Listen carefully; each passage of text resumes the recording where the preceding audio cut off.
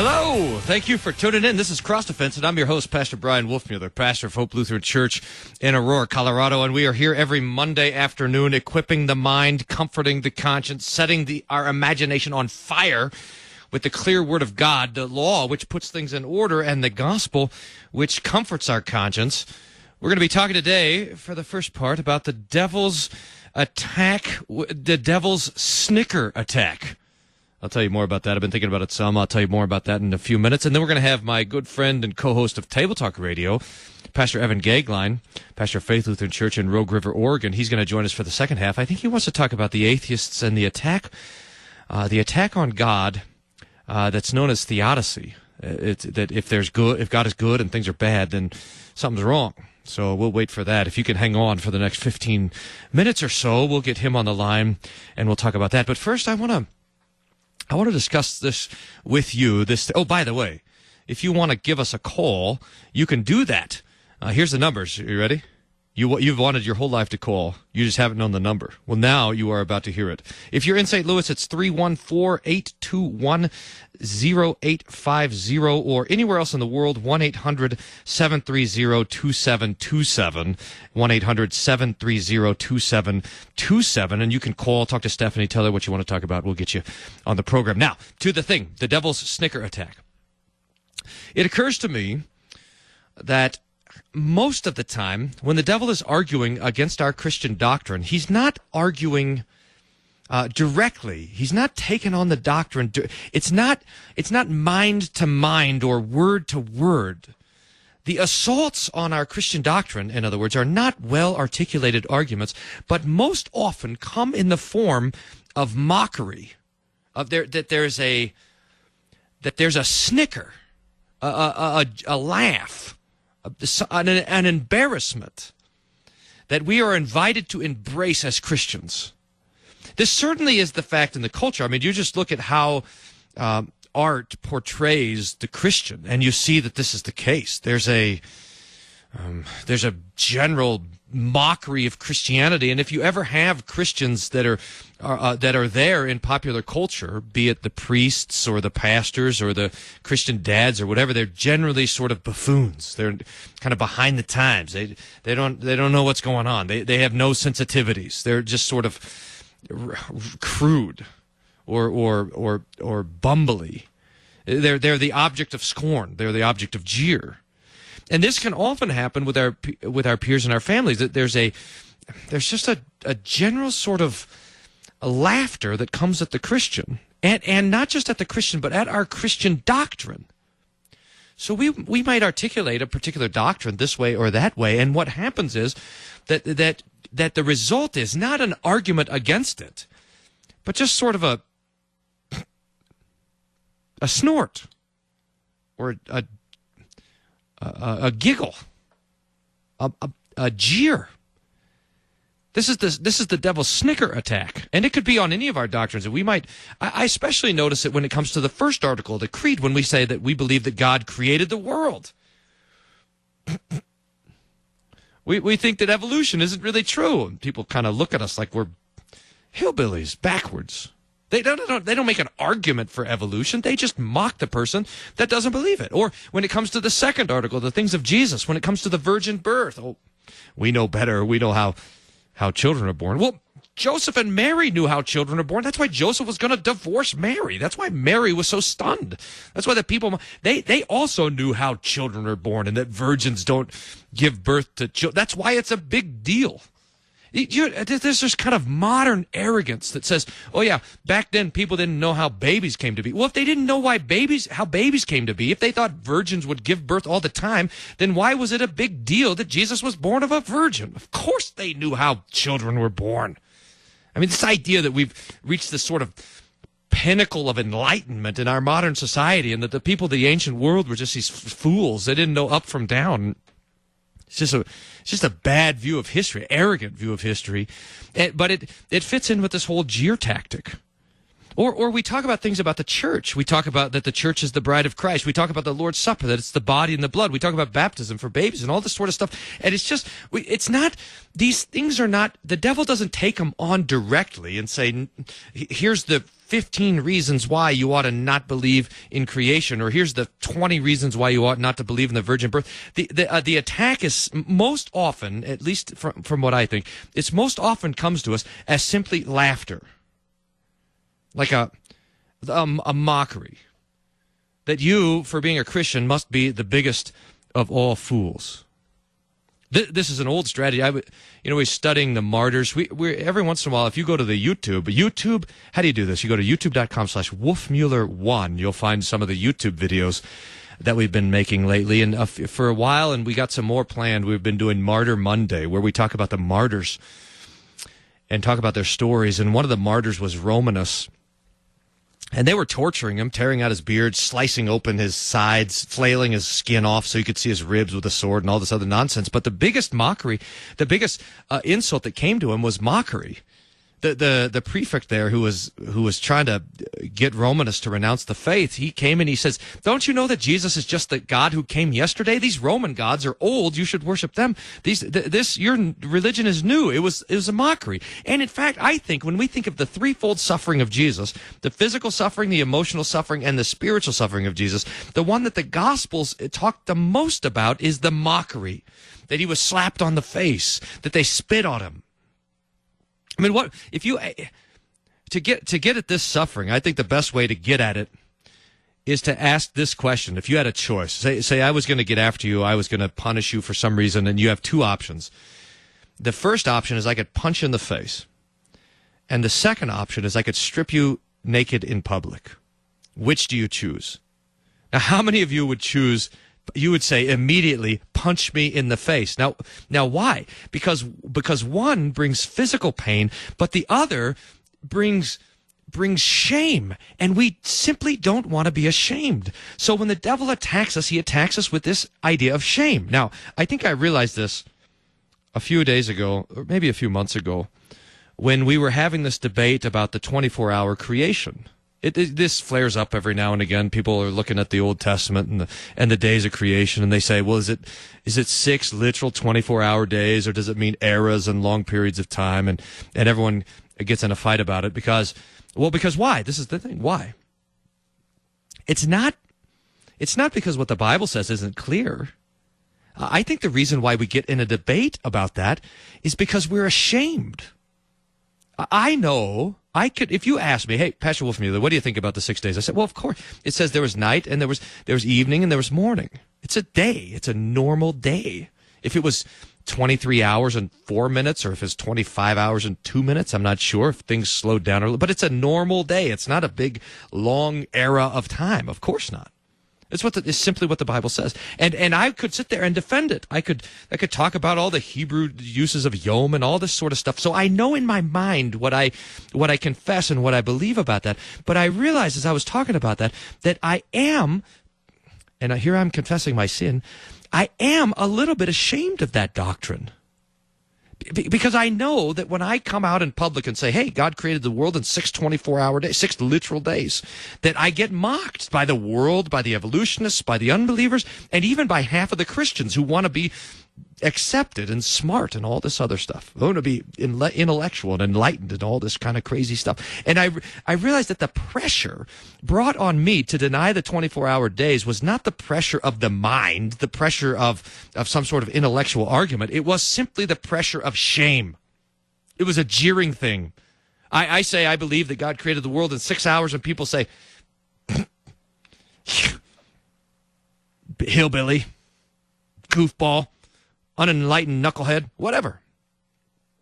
The argument then being made for the days not being 24 hours is not an actual argument of words. It's the argument of acceptability. It's the argument of being accepted by the culture or rejected by the culture. In other words, it's the argument of shame. Now, I think it's important for us to recognize this, and the scriptures teach us to recognize it as well. I'm going to give you a couple of verses, but the first one is this, Psalm 4. This is a psalm of David. Verse 1, hear me when I call, O God of my righteousness. You have relieved me in my distresses. Have mercy on me. Hear my prayer. Now, here it is. Verse 2, how long, O you sons of men, will you turn my glory to shame? How long will you love worthlessness and seek falsehood? Now look at that. David says that the strategy of the enemy, the strategy of his enemies and the enemies of every Christian, the strategy is to take the things that we ought to glory in and to turn them into our shame. To take the things that which we ought to boast about and make them the things that we never want to mention. I think, by the way, this might be the devil's way that he attacks evangelism, because I want to go out there and talk to people, but the thing that I should be most anxious to talk about, the gifts of Jesus Christ and the gift of my baptism and the glory of God in Christ and the Word of God, the thing that I should be most boastful about, most excited about, the thing that I should love most of all, the devil has made me to be ashamed of it. To know that because I'll get mocked for being a Christian, that, well, just maybe I ought to not mention it. Now, I'm trying to get the picture here, but can you imagine if, just for example, that I won some sort of, like 10 gold medals for pole vaulting or something in the Olympics or whatever, who knows? I used to be a pole vaulter, by the way, in middle school, but I never qualified for a meet because I could never get over 6 feet. Talk about shame. Let's pretend I went to the Olympics for pole vaulting and I won 10 gold medals and I'm wearing them around or I hang them on the wall. And you know how you do it. You put it on the wall in your house and you put them where you don't put them that's the first thing that people see when they walk in, but you definitely want people to see it because that's your glory. And you're not going to hide your glory. You're going to let people know about your glory. I won the gold medal. Now, this is how we should be as Christians. I mean, we really have things to boast in. Let him who boasts boast in the Lord, so that we're, in fact, commanded to glory in the gifts of God. It should be that we go around to the world saying, hey, I don't want to brag, but I'm baptized. I mean, I'm trying to be humble about it, but it is awesome. Oh, you're not baptized? Well, no, don't worry, you can be. We should go out into the world to be and boast about, hey, I'm part of God's family. I'm a child of God. He's called me his own. Hey, I don't mean to brag. I don't want to be a show off, but my sins are forgiven. My God bled and died for me. He's making a place for me in heaven. I don't mean to brag, but this is our glory. This is the greatest thing that we have in all of the world. These gifts of God are the things that we ought to be most proud of. Hey, I don't mean to brag, but I actually know how the world was created. I don't want to brag, but I know what marriage is and family. I don't want to brag, but I know what right and wrong is. I got 10 commandments here. I mean, these are the things that we ought to boast about. Let him who boasts boast in the Lord. There's a sanctified boasting in these things, not because we have discovered them, but because the Lord has given them to us, that he's done them in our midst, that he's given us all these fantastic and great gifts. It's absolutely stunning and amazing. But the devil comes along, and he wants to turn our glory into our shame so that we don't mention it, that we don't boast of it, that we don't brag about the fact that we're baptized, that we're called to be the Lord's. That we belong to him. Now, I think it's half the battle is starting to recognize the devil's strategy. That when we search our own conscience and when we search our own mind and we start to recognize that the devil is assaulting us by trying to make us ashamed of those things which we should boast in and glory in and delight in, then we can recognize it and say, hey, devil, you can't make me be ashamed because that is the riches of God. That is the treasure that the Lord Jesus wants me to have. That's his gift for me. Paul starts his great treatise on the gospel with precisely this language in Romans 1:16 and 17. He says, I am not ashamed of the gospel of Jesus Christ. I'm not ashamed. And I won't be ashamed. I refuse to be ashamed. I glory in that gospel. I delight in that gospel. I put that gospel before the world, and the world might come and assault it. It might mock me. It might jeer me. The devil's going to come full on with his snicker attack, but I will not fall for it. Because if my Lord Jesus was willing to be ashamed, if he suffered the cross, enduring the shame of it, then I can endure the shame of the world for the glory that God has given to me, for the glorious gifts that are mine in Christ Jesus. So the devil's snicker attack, it comes to us. It comes subtly. It comes constantly through culture, through our peers, everywhere else it comes. But now we're onto it. We're not ignorant of his devices. And we fight back by snickering at the devil himself. Oh, devil, you want to turn my glory into shame. You can't. Good try. I belong to Jesus. Jesus belongs to me. His blood is my righteousness. His death is my life. His shame is my glory, and you cannot take it from me. Because I'm his, and he is mine. And that is good news. You're listening to Cross Defense. This is Pastor Brian Wolfmueller, pastor of Hope Lutheran Church in Aurora, Colorado. We're going to go to the break now. Going to try to find Pastor Gagline, see what he's doing. Pull him out of the Trout River or something. Maybe he's changing a diaper. Get him on the line and see what he has to talk about. So stick with us through the break. We'll be right back.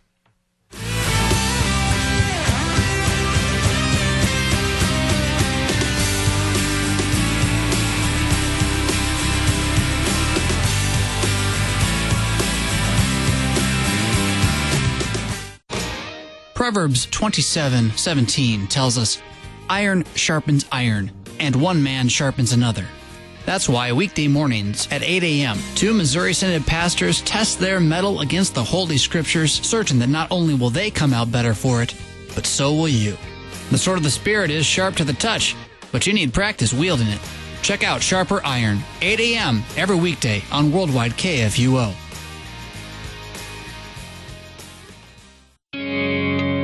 Given. It's a word we seem to hear less in our world today. We believe the Word of God as it teaches Christ is given for you. That's what we at KFUO bring you. Christ for you anytime, anywhere. Find the Give Now button at kfuo.org to support this mission. kfuo.org or call 1-800-844-0524 to make your gift today. For years on Sunday mornings, Worldwide KFUO has been broadcasting live worship services for those unable to attend worship or for those who enjoy hearing God's Word. This Sunday, our 8 a.m. worship comes from Blessed Savior Lutheran Church in Florissant, Missouri, with presiding pastor Reverend Matt Rogland. Our 10:30 worship comes from Our Savior Lutheran Church in Fenton, Missouri, with presiding pastor Reverend Mark Sell. Join us on Sunday mornings on Worldwide KFUO, the messenger of good news. You hear our voices every day as we speak the gospel, share the latest news, or for insightful and sometimes entertaining talk. Why not share your voice with us and send us your feedback, suggestions, and questions? Leave your comment at 314-996-1542. Be sure to follow us on social media, too, so you can like, comment, and share your favorite posts. Drop an email to kfuo@kfuo.org or send a snail mail letter to Worldwide KFUO, 1333 South Kirkwood Road, St. Louis, Missouri, 63122.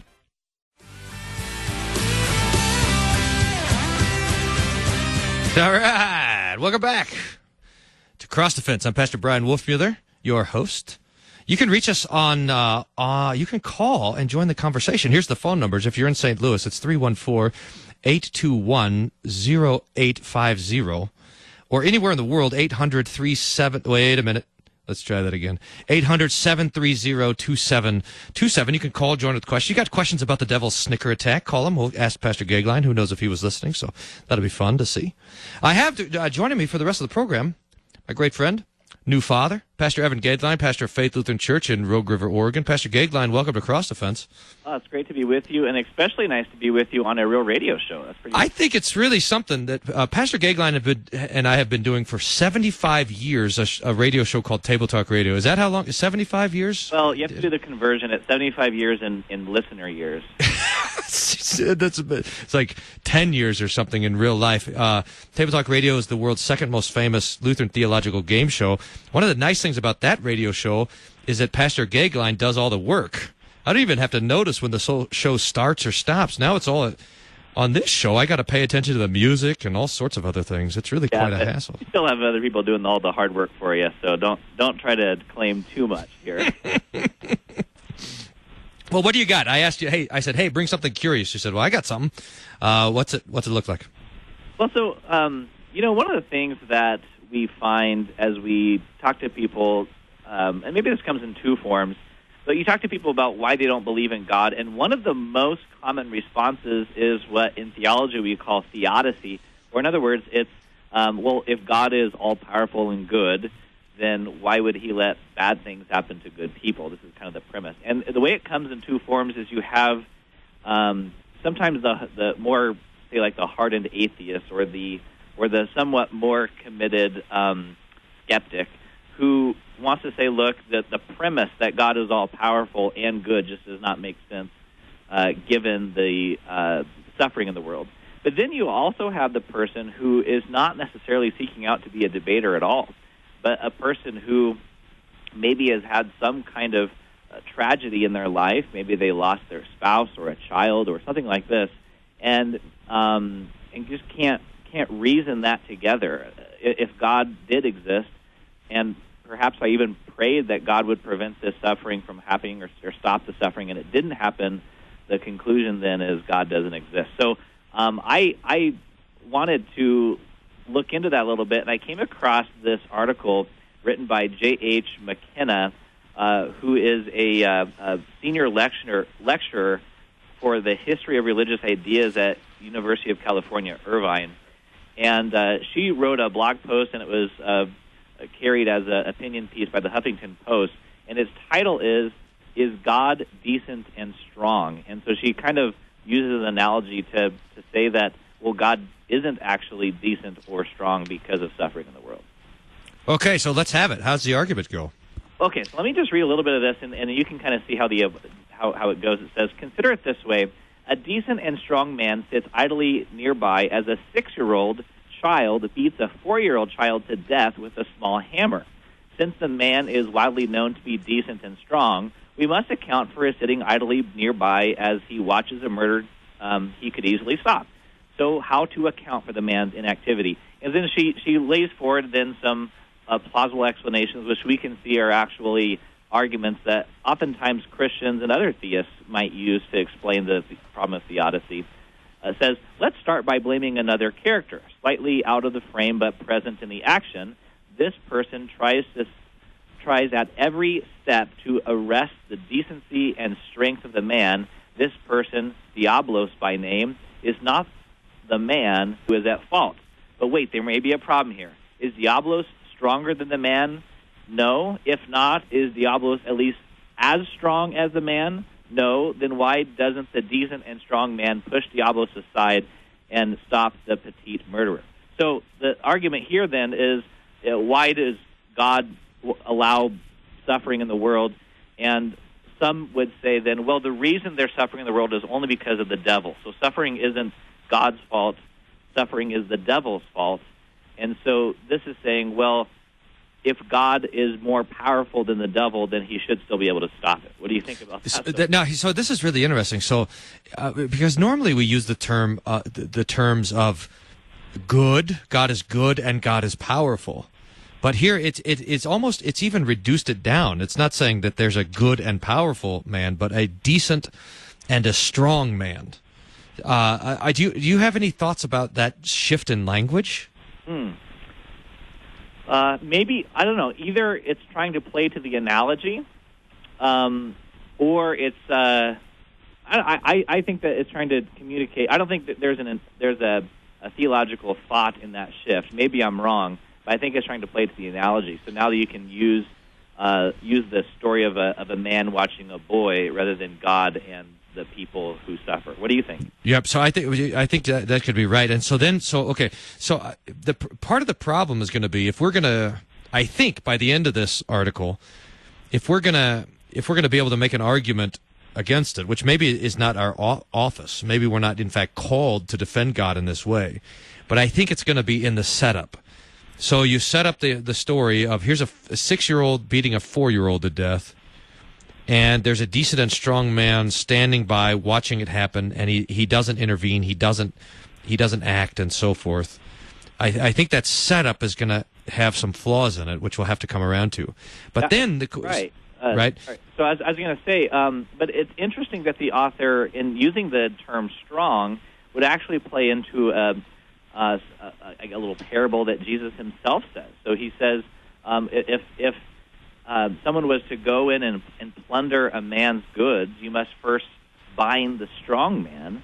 And what Jesus is talking about is the way that Jesus is redeeming his creation. So So it is kind of funny that what the article puts forward as a implausible explanation for theodicy, that, well, God is in fact stronger, is the exact example that Jesus uses, that God is stronger. He must bind the strong man. So Jesus is stronger than the strong man. He must bind the strong man, the devil, to plunder the goods, who are lost and fallen creation.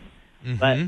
But what's really going to be mind-numbing for this author is the manner in which Jesus binds the strong man, which is going to be the very crucifixion of Christ itself. So that where the author is looking for God to be strong, the strong man is bound really by lowering himself. He defeats in weakness, and that's the thing that is missing in all of this. Yes. So I bet you, I'm just guessing, I don't know, but that the article is going to go through a handful of scenarios that we might use to try to justify the inaction of the strong man, right? Exactly. So the first one is to say, well, there's a man opposing the strong man. His name is Diablo, but that doesn't count because he's also weaker than the strong man. So the strong man could beat him down and get to the kid. So that doesn't count. What are the other options that they're going to try to say don't work? Okay, here's the next one. Let's say that the man has good reasons to permit the murder. Let's say one of these reasons is aesthetic. The man thinks goodness can only be appreciated by the demonstrations of its opposite. And let's add that the man sees an educative potential in permitting the murder. People will learn from this murder, and the child murderer will learn, the murdered child will learn, the parents of both will learn, and the larger community will learn. But wait, there is a problem here. It is not really, there is really no other way to appreciate the beauty or goodness of seeing an evil performed, and that there is really no other way to learn life lessons than this. Of course, the author is finding the negative in those questions. And whereas there is just one tiny murder, is it necessary to aesthetics and education to multiply murdered human beings into the millions? So the argument here is where someone would say, well, the only way to see goodness is to have evil, so God would allow evil to occur so that one could appreciate and know goodness, or maybe even learn from the bad so that we can have good. That's okay. Okay, so here the argument would be, well, the strong and decent man doesn't intervene because for us to understand his strength, or for us to understand that some boys are good and some boys are bad, we have to let the bad boys be bad so that it can be demonstrated and so forth. But that now, okay, so what's the argument against that? I'd never heard that argument, by the way, the aesthetic argument of good and evil. Had you actually heard any Christian articulate that against the problem of suffering? I'm not an expert on C.S. Lewis, but I think where C.S. Lewis says there is no, in an explanation of evil, there is no such thing as coldness. It's just the absence of heat. Or where there is, there's no such thing as darkness, just the absence of light. And so I think C.S. Lewis is trying to really explain the other side of the equation. That is, how do we explain that God would allow the devil to exist or evil to exist, and only to see the contrast. Okay. So then how does, and did the argument, did I miss this? Did it unravel that argument yet, or what do they say to that? Well, I think the argument is say, well, isn't there another way to do it, which I suppose there is another way. But the argument then continues into, you could maybe let that stand as one example of suffering, but why must allow millions suffer for the sake of this aesthetic? I gotcha.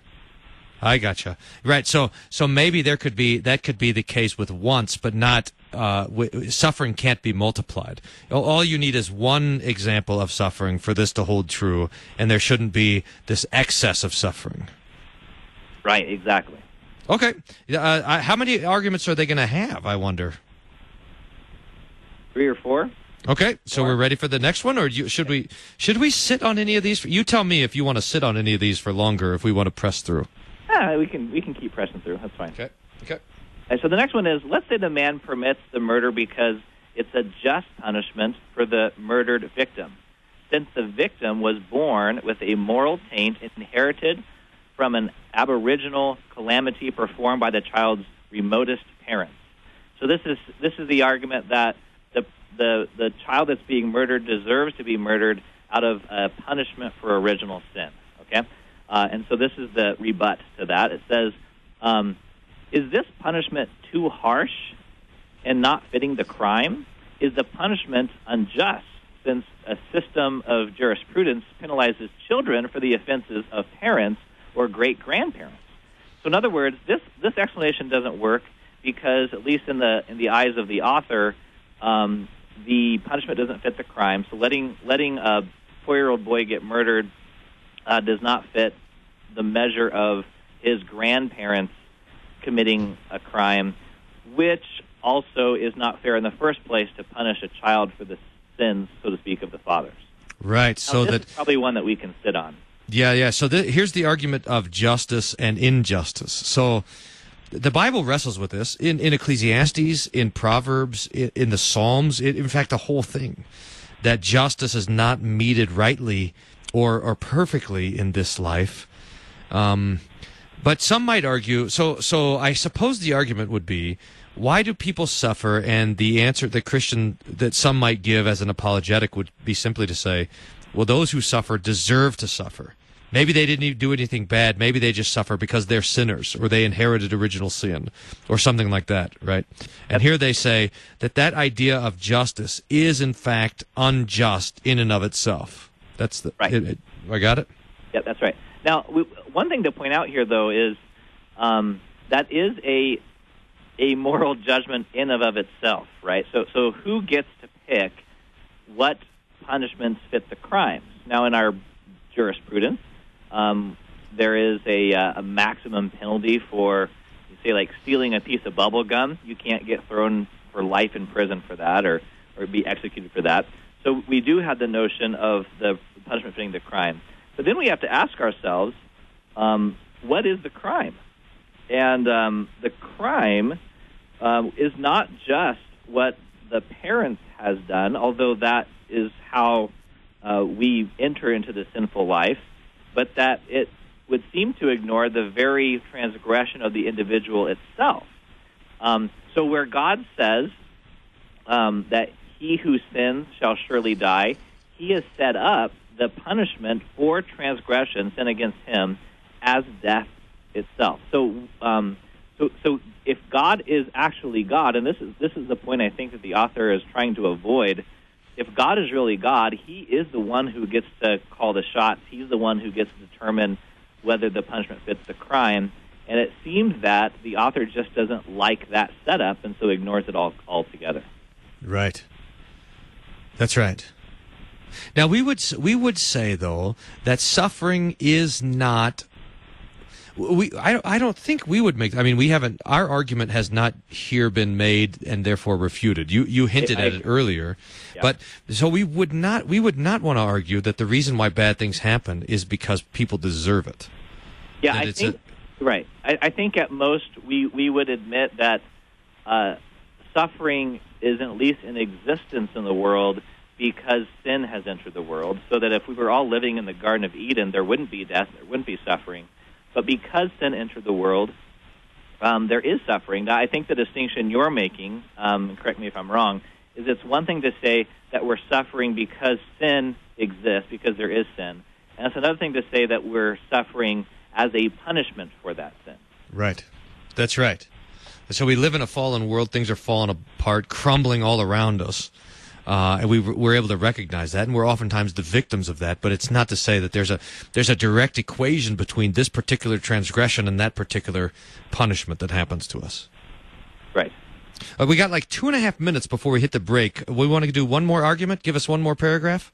Sure. Here goes. It says, let's say the man esteems free will of the murderer above the life of the victim.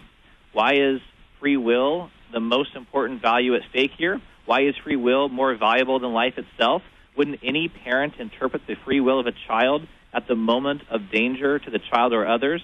Well, that one the author sets up as self-refuting. So this is the argument that the reason suffering exists in the world is because God wants to allow free will to exist.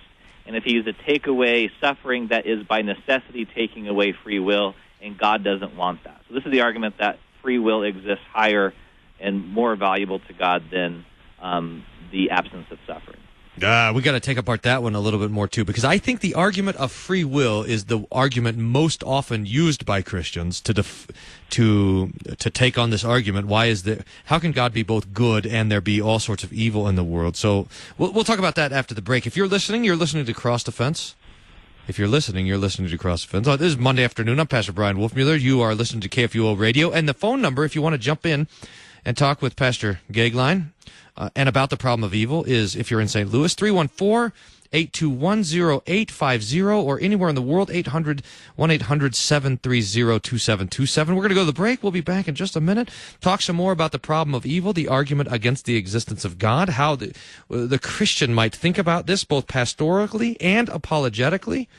Stay tuned. Just a few minutes. We'll be right back.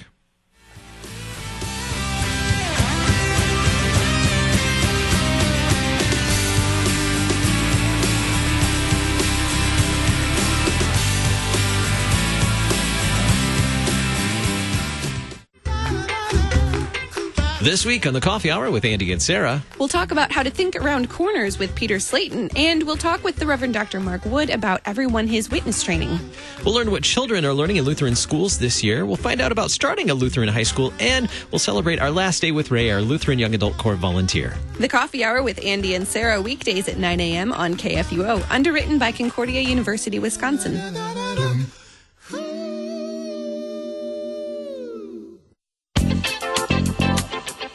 KFUO is faithful to the Word of God. Listen daily to KFUO as we focus on salvation through Christ Jesus. Generations have heard KFUO proclaim the good news through our talk programs, music programs, and worship services. Jesus is the way, the truth, and the life. KFUO, faithful, scriptural, Christ for you, anytime, anywhere. We are the messenger of good news, KFUO.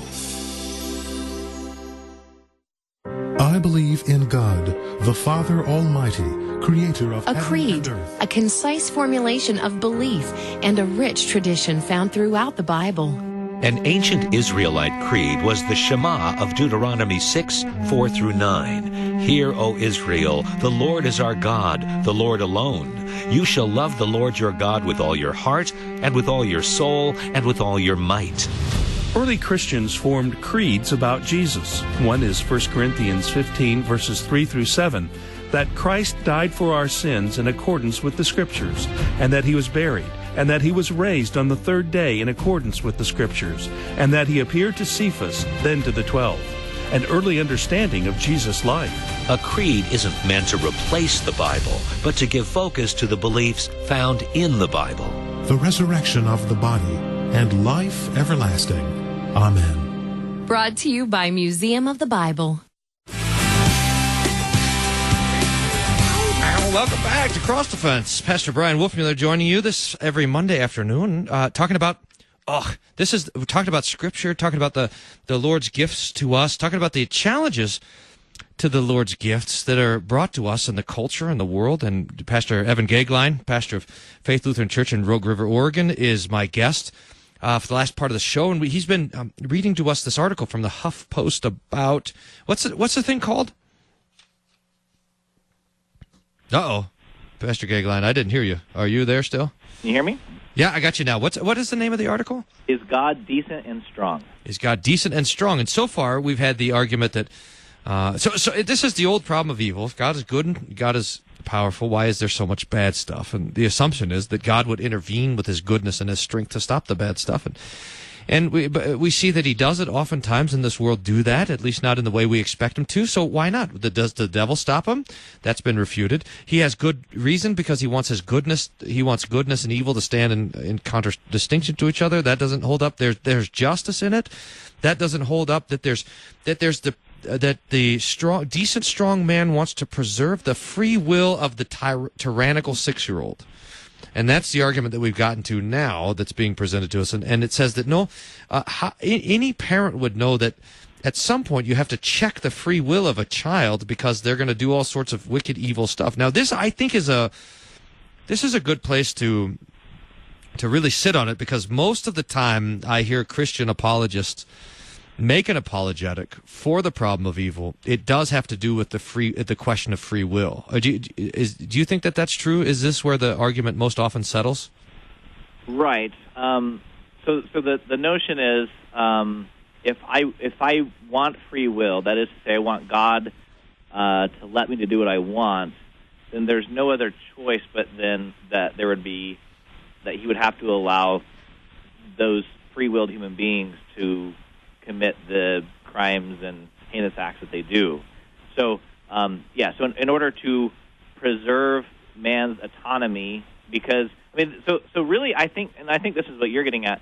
Where this is born out of is the notion that that the way that we become Christians is as an act of the will. So these apologists will want to preserve the autonomy of the will to the point that it becomes the defense against suffering, so that God is allowing suffering so that I can have my free will, and that's necessary so that I can, commit my life to God or something like that. Right. Now I want to make, before we dig too far into this, I think it's important for us to make a distinction when we are talking about free will, because we can talk about free will theologically, and we can talk about free will philosophically or ethically or morally or whatever.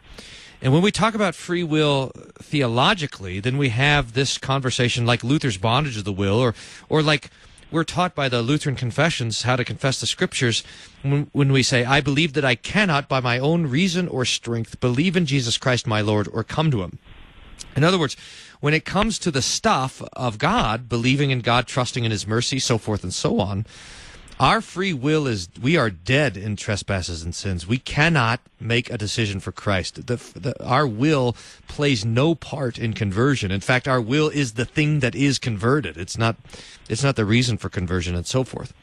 And yet, when we talk about free will philosophically, ethically, and morally, and so forth, we do have a strong place for free will. We do not believe that everything is predetermined, that there is a freedom that the Lord has given to us that exists so that we do have some free choice on some things. Now, I can't choose to fly to the moon by jumping on a trampoline, but I can choose what color socks to wear, or if I wear socks at all. I can choose what I'd like to do with this life. I can even choose who I'd like to marry, although they have to be willing to marry me. There's choices that we have in this life that we do, in fact, have a free will, and we are therefore responsible for our choices. So we make that distinction between free will in the theological realm versus free will in the philosophical realm. And I think that there is a slight point to this, too, so that if someone objects and says, well, why does God allow suffering in the world? That is at least asserting to some extent that He should stop those who inflict suffering, like He should prevent it from happening. But I can't help but wonder, if God is going to stop that person from doing evil, who's to say that He isn't going to stop all people from doing evil? See, we want to grade on a curve and say, stop the bad people doing things to me, but still let me do whatever I want. And the truth of the matter is, when Christ comes again in glory, He is going to do that. He is going to finally stop all suffering in the world, and it won't be for the evildoers a good thing. This is when finally He puts an end to all suffering, and it means that those evildoers are brought to an end. But for now, the question remains, why does God allow suffering in this world? Yeah, that's something. Now, I think that there's really something on this, because just to take this picture and say, okay, so here's the strong and decent man, and he's watching the 6-year-old and the 4-year-old, and the 6-year-old, maybe he's not murdering the 4-year-old, but he's punching the 4-year-old on the face. Should he intervene then? Okay. Well, yeah, he should intervene. Well, what if instead of punching him in the face, what if he's making jokes about him? Should he intervene then? Or what if he is thinking bad thoughts about him? Should he intervene then? In other words, at what point is God then required to enter in to stop the evil? So how, in other words, who is to draw that line? And I suppose we can sit there and draw the line according to our disgust or according to our whatever. But But how do we know if that is drawing the line right? How do we get to decide when that's a right or wrong line to draw? Right. Yeah. So it kind of goes back to the fault of one of the arguments that was made earlier, that I get to be. It was the question, when the argument's put forward. Well, this person's getting it out of punishment, and the person said, well, that's not a punishment that fits the crime. It requires some kind of a moral judgment. And again, what all of these arguments assume is that we are the controllers of that moral judgment, so that I get to say that was a punishment that fit the crime, or at that level of transgression, he should intervene or should not intervene. So we really, this whole setup is trying to put ourselves as God rather than trying to actually deal with the real solution. There is a way, too, that the Scriptures invite us to understand that God has a free will and that we have some degree of freedom in our will, and that those two things do not contradict each other. We don't want to build our whole theology on that, but as we think about this, the Lord does what he wants, but he also, in some ways, what he wants to do is to let us do what we want in some degree. And those things don't contradict each other. Pastor Gagelin, we have a caller. Tom has a question. I think it's how does this question apply the problem of evil? How do we apply it pastorally? Tom, are you there? Yes, I am. What's your question? Well, just before the break, I heard a little bit of what you were saying about when bad things happen and stuff. And my question relates to a real-life situation. I have a daughter who was hit by a drunk driver back in 2003 and was almost killed. And shortly after that, the pastor at our church, in a sermon, looked directly at me and my wife and said, when bad things happen in your life, it means there's something wrong and God's trying to teach you a lesson. Oh, good heavens. And you really need to search and find out, what is God trying to teach you? Boy. Thank you, Tom, for calling. Pastor Gagelin, let's take the response that Tom got from the pulpit and see if that was helpful, and then and maybe I'd like to hear how you would preach to that situation. Yeah, thank you for that opportunity, and Tom, I sorry to hear about that event that happened. So in all things that a pastor has to say, a pastor must always be speaking from the Word of God, and in doing so, in speaking from the Word of God, it will always be either God's threat or God's promise. And there is a time for both of those words. And so we just ask the question, when someone is reeling over a tragic event, is this time that God would want us to speak his threats, or is this a time that God would speak his promise? And to come up with this little line that says, when bad things happen in your life, you need to look at what he's trying to teach you, that there is nowhere therein embedded the promises of God. The implication, at least, is that there's something wrong with you. You need to wake up to something. You need to fix something in your life. And so that sort of statement is inherently law, and it just brings forth then the threats and wrath of God. Rather, unless the pastor meant it this way, which I don't think he did, rather what we could say is that there is a promise that God is giving us, even in the midst of tragedy, that he promises that I will never leave you nor forsake you, even in the midst of this tragedy, that nothing can separate us between the love of God and Christ Jesus. Now, do we know why things happen? We absolutely do not. God does not reveal that to us. But by starting there, by saying, why did this happen, we're already looking in the wrong direction. Rather than looking at the things that God has not given to us, we're guided to look at the things that he has given to us, and that which he has given to us is the life of his very own Son. And he says, he who did not spare his own Son, but graciously gave him up for you, will he not also with him give all things? And so there is the promise that I know, because Jesus Christ has died for me in the midst of this tragedy, for whatever reason it happened, his promises are sure and true. Thank you, Pastor Gagline. There is a way. I mean, Jesus has this question. There's a tower. Apparently, when Jesus was walking around, there's a tower that fell on some guys, and people are trying to figure out why. Why did the tower fall on those guys? And Jesus says, it's not because they sinned. It's not because their parents sinned or whatever. In fact, that's how Jesus precisely asked the question to the man born blind. Why is this man blind? Did he sin or his parents? Jesus said, neither one. But unless you repent, the same will happen to you. The lesson that the Lord wants us to learn in the midst of tragedy, it's not to point out a particular sin, but rather it's to teach us the gift of repentance. That we see our own sin, and we see, most especially, we see the Lord's mercy and the Lord's kindness in the midst of that. And so to go and try to dig around, there's a temptation when it comes to suffering. Now, tell me if this whole article, Pastor Gagline, that you've brought here, is wrestling with the underlying assumption. And the assumption is that if I know why, I'll have some comfort. There's an assumption that there's comfort in the why. So I see suffering, and people ask, why the suffering? Why did this happen? But the problem is there's no, and the Lord knows it, there's no comfort in the why question.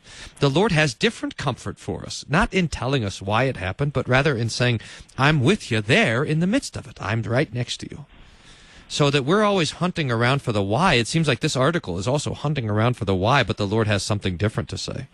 Well, maybe, but I think really this article is much more dark, and I can just kind of wrap it up real quick. So the final argument is, well, maybe this man allows the murder to occur because he knows of an afterlife that's better for him, but then the rebut is, but what if that person isn't of the right religious sect, and so he's not going to get experience at afterlife?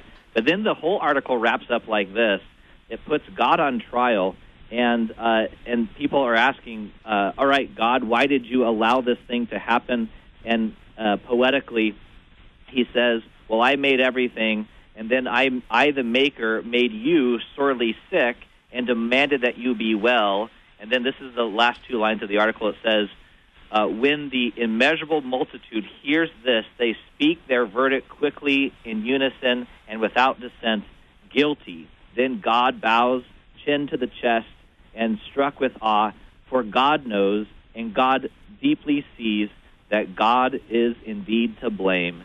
This, then, is the story of the problem of evil and its solution. So the solution to the problem of evil is to get rid of God, to kill God, because God is the doer of suffering. He's the one that lets suffering happen. So God's the fault. Now let's correct the analogy.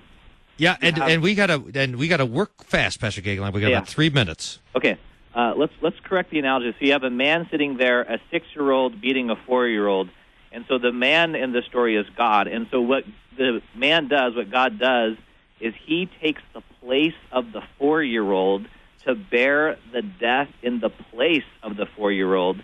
And who are we in the story but the 6-year-old? We're the one inflicting death. We're the one doing the transgression. We're the one committing the crime.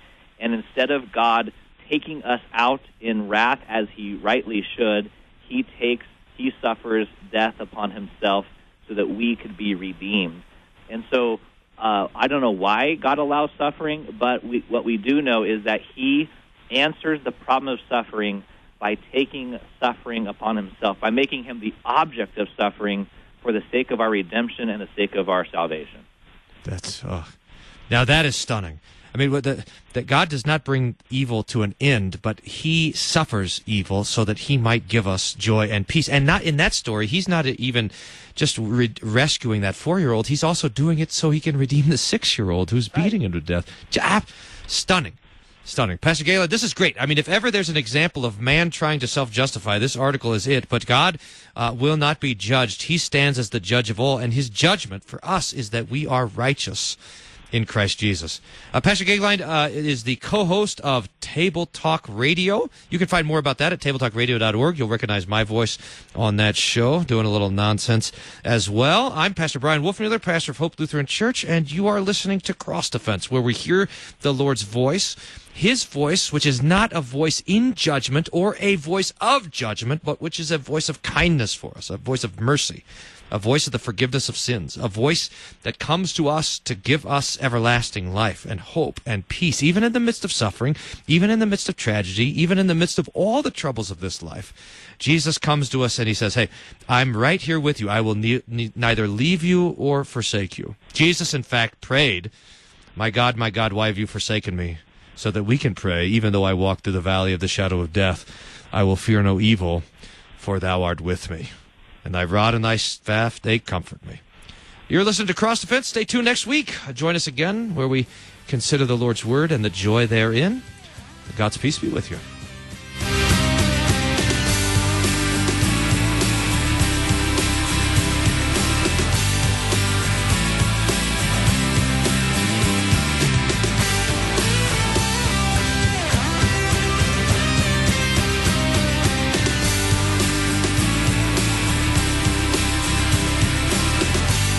You've been listening to Cross Defense, produced by Worldwide KFUO, the official broadcast ministry of the Lutheran Church Missouri Synod. Your support is vital for this program to continue. To learn about giving opportunities, call Mary at 314-996-1518. Or you can make a gift safe, secure, and easily online at kfuo.org. Thank you for listening and supporting Cross Defense on Worldwide KFUO.